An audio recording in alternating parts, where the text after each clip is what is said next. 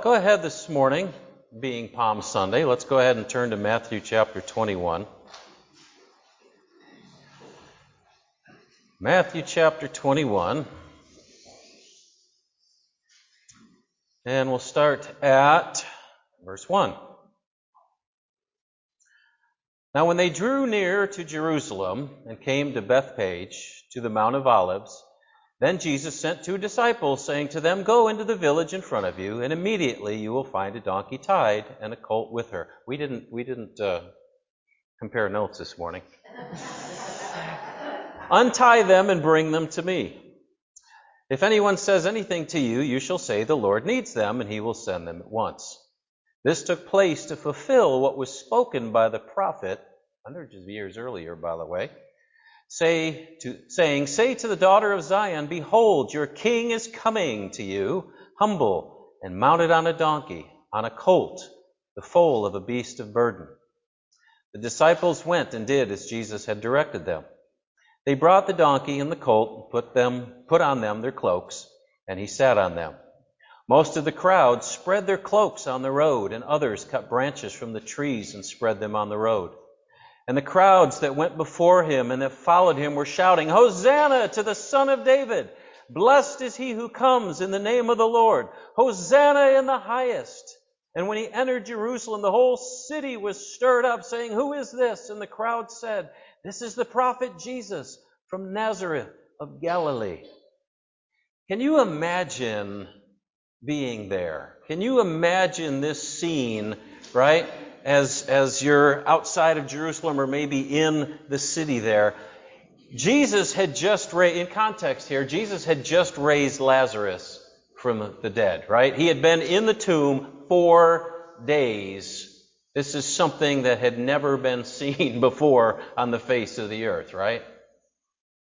And now this one who did this incredible thing is riding into Jerusalem.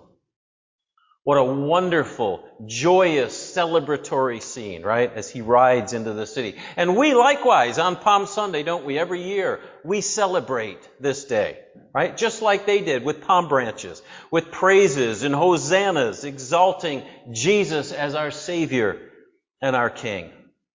And yet, as my wife talked about this morning, it's funny, I can almost hear Paul Harvey's voice saying, "Stay tuned for the rest of the story." Because the Bible shows us that there's more than just a celebration. Shows us that Jesus didn't just ride into the city that day like some public figure, peeking through the sunroof of the limo, waving at people, right?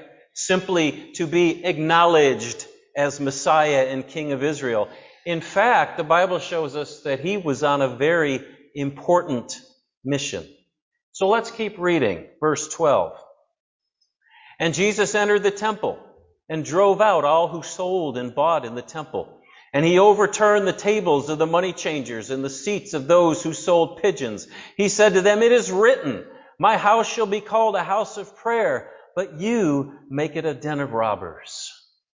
I want to entitle the message this morning, Jesus, God-man on a mission. God-man on a mission. We've talked before about the sacrificial system under the Old Covenant. God being a God of justice, right? Couldn't just let sin go undealt with, could he? Why? Because it would just continue and it would just get worse, just like it did in the days before the flood, where the Bible says that the thoughts and intents of the hearts of people were only evil continually, right? That's what happens when you just let everything go. And the Bible declares that the wages of sin is death, doesn't it? But God also being a God of mercy. Anybody glad this morning that God is a God of mercy? God, in his mercy, allowed the lives of certain animals to be given in exchange for that of the sinner. And even in that, though, God showed over and over as these sacrifices were offered that sin produces death. this tie, this inextricable tie between sin and death. Think about it for a minute. Just think about the Ten Commandments, okay? Murder, lies, stealing, adultery. It's all what? It's all destructive to us, isn't it? It all hurts us. It destroys individuals and marriages, relationships, families, communities, right? That's what sin does. That's why God hates sin. Not because he's okay, I'm against this and I'm against this and I'm against this. No, he hates sin because it's destructive to the people that he loves. Right? That's why he warns us against it. So every time a sacrifice was made in the Old Covenant, people would see two things. They would see, first of all, the merciful nature of God, and they would see the destructive nature of sin. A message played out over and over and over. And the regulations called for those sacrifices. Those animals had to be perfect. They had to be without defect, any blemish, right? Couldn't have a broken leg, couldn't be a disease in any way. Well, why is that? Why is that? Well, let's think about it this way. If you take an item back to Walmart because it's defective, what do? Do they give you a defective one in place of it? No, right? It'd be ridiculous. So likewise, you don't give another defective thing in place of something that's already defective. You don't offer a defective animal in place of a human that's defective and corrupted by sin, right? That's the idea. Plus, this action was also prophetic. They may not have seen it until later on. Thank God we do. But it pointed to a future day when the perfect and sinless Son of God would ultimately be sacrificed for our sin, right? Yours and mine, the sin of the whole world. He had to be perfect. He had to be sinless. If he had any sin of his own, he couldn't have paid for ours, right? Death would have had claim on him. He was a sinner, right? He died, death would have held him. He had to be perfect. And so these sacrifices were a prophetic act pointing to that day, right? That day. And the priest would have to check them out, right? When people would offer them, the priest would sit there and check out those animals to make sure that they were perfect, make sure they had no defect. And so somebody got a hold of that and they said, hey, you know what? I think maybe we should have some animals that are kind of like pre-approved, right? That have already been checked over, just in case somebody comes and theirs is rejected, or some people came from all over the world for Passover, right? This time of year, so they had to travel long distances, and what happened if their sacrifice died or got lost or whatever on the way? So we should have a pen of these animals just in case people need them. That's a great idea. For a price. We might be able to make a little money at this as well, right? Because think about it. What you travel, a week or whatever on foot or on a donkey or this or that or anything, and you get there and your animal's rejected. Now you're in a tough spot. And the law of supply and demand, right? They were paying big bucks for these sacrifices. And if they came from a foreign country or whatever, they had different currency, which they had then tables of people that could exchange currency for you for a price. You see where we're going with this? So no longer was this people coming to the temple of God, coming to the God of the universe to receive from him mercy and grace, right? This was now a system corrupted by personal gain and profit. And even to the priests themselves who turned a blind eye, probably for a kickback. Is it any wonder then that Jesus was upset with what's going on, right? Here was supposed to be this wonderful time of people drawing near to the God of the universe, receiving His love, His mercy, His grace. And what were they getting? They were having to pay big bucks. They were told, no, your animal's no good. Right? What is this? I mean, think after a while, this would kind of... what if you walked into church with your Bible under your arm and we met you at the door and said, you can't use that Bible. You have to use the one that's in the pew. And besides that, they're $12. How many would keep coming? Right? No. So this corruption, this is supposed to be a place to connect with God. And it was a place that was corrupt.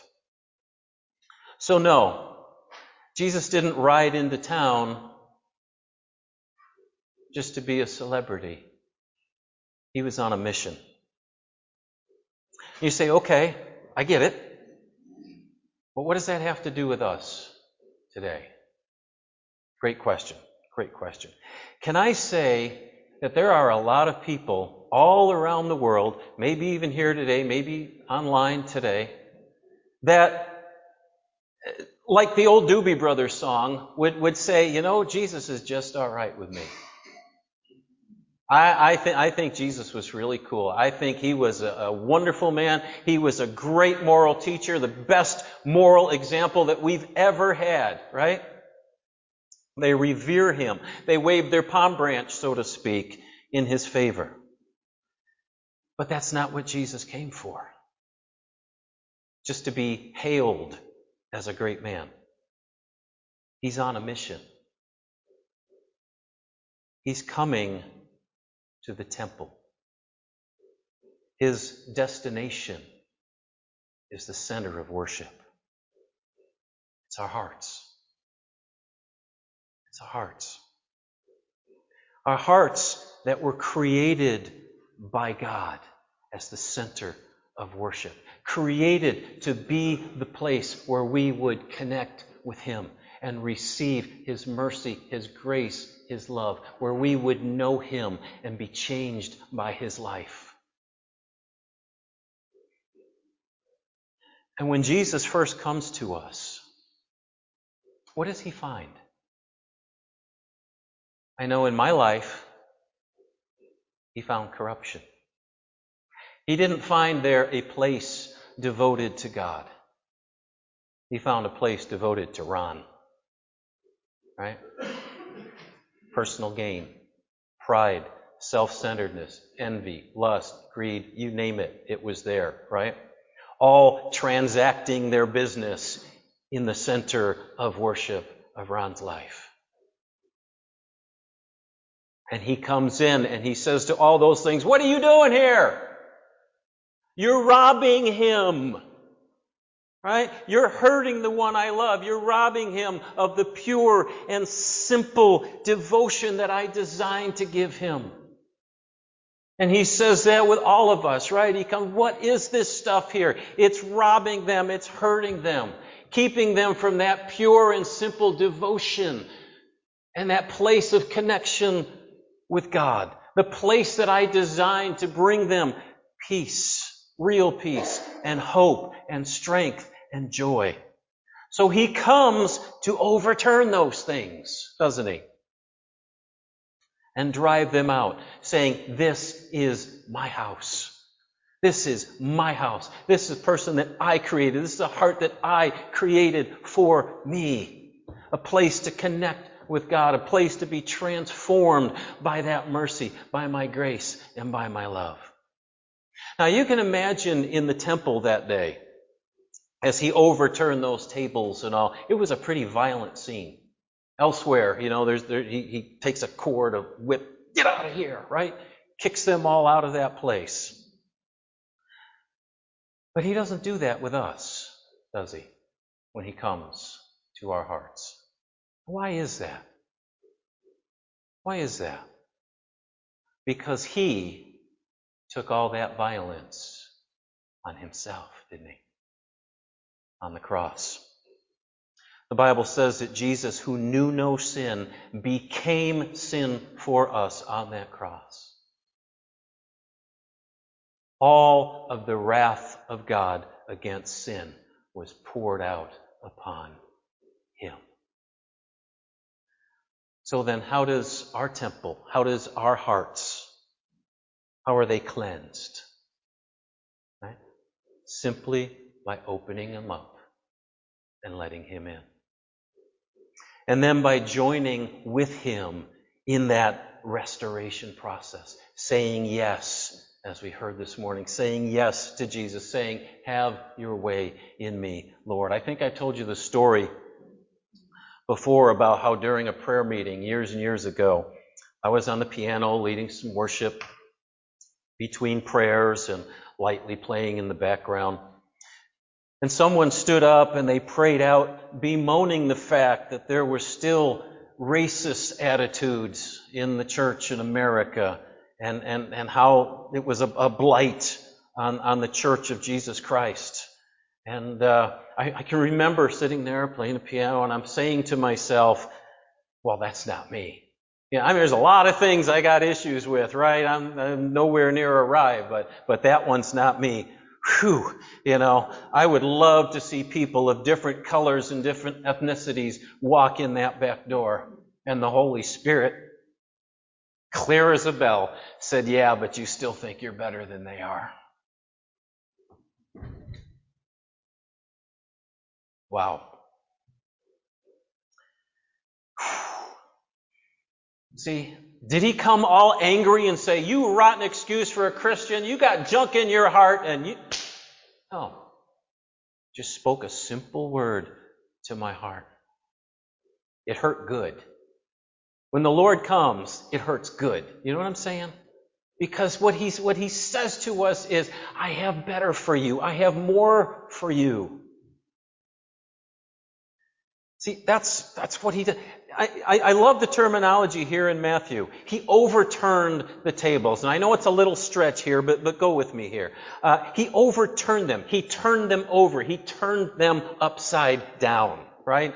That's what he does in our hearts. He overturns bitterness and gives us forgiveness and love.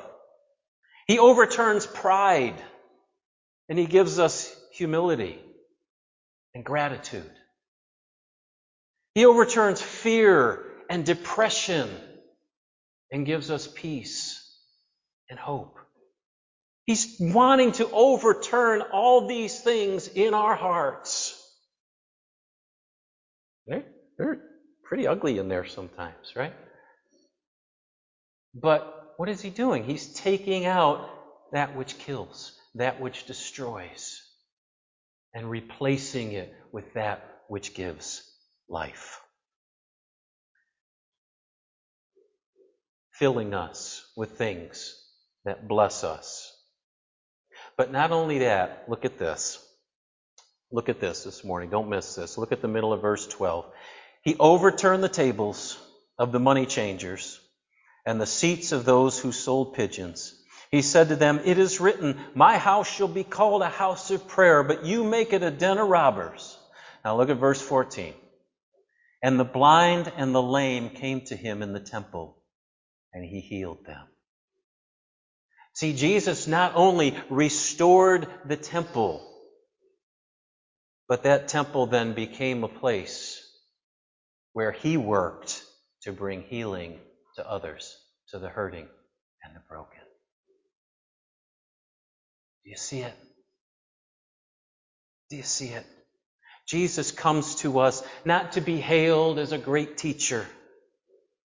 He's on a mission.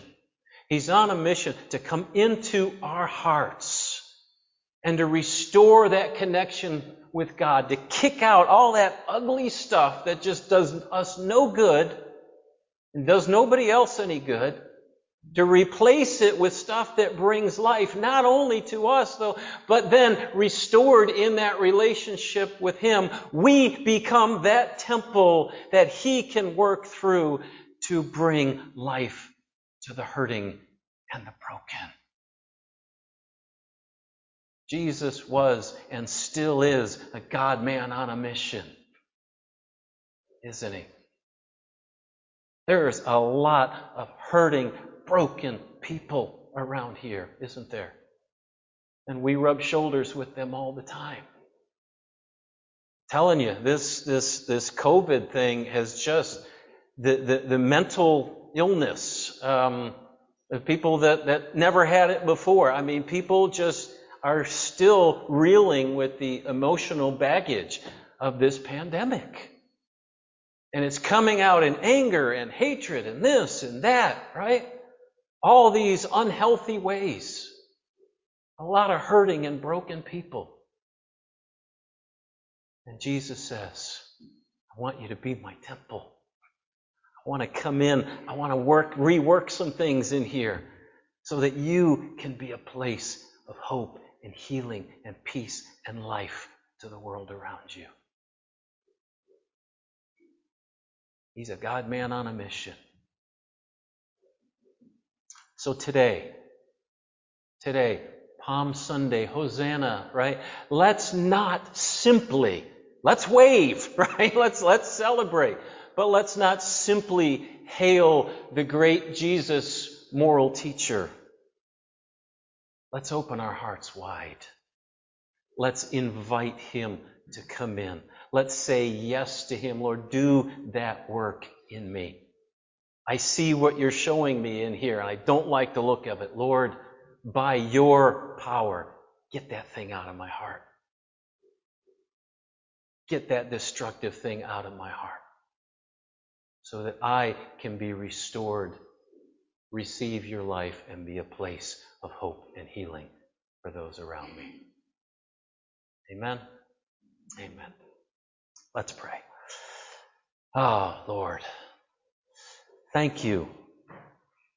Thank you that you are on a mission. Thank you for your incredible love for us, Lord. A love that doesn't just pass over things, but you love us enough for that word that we sometimes don't like, the word change. Lord, you want to change us for our benefit and for the benefit of those around us.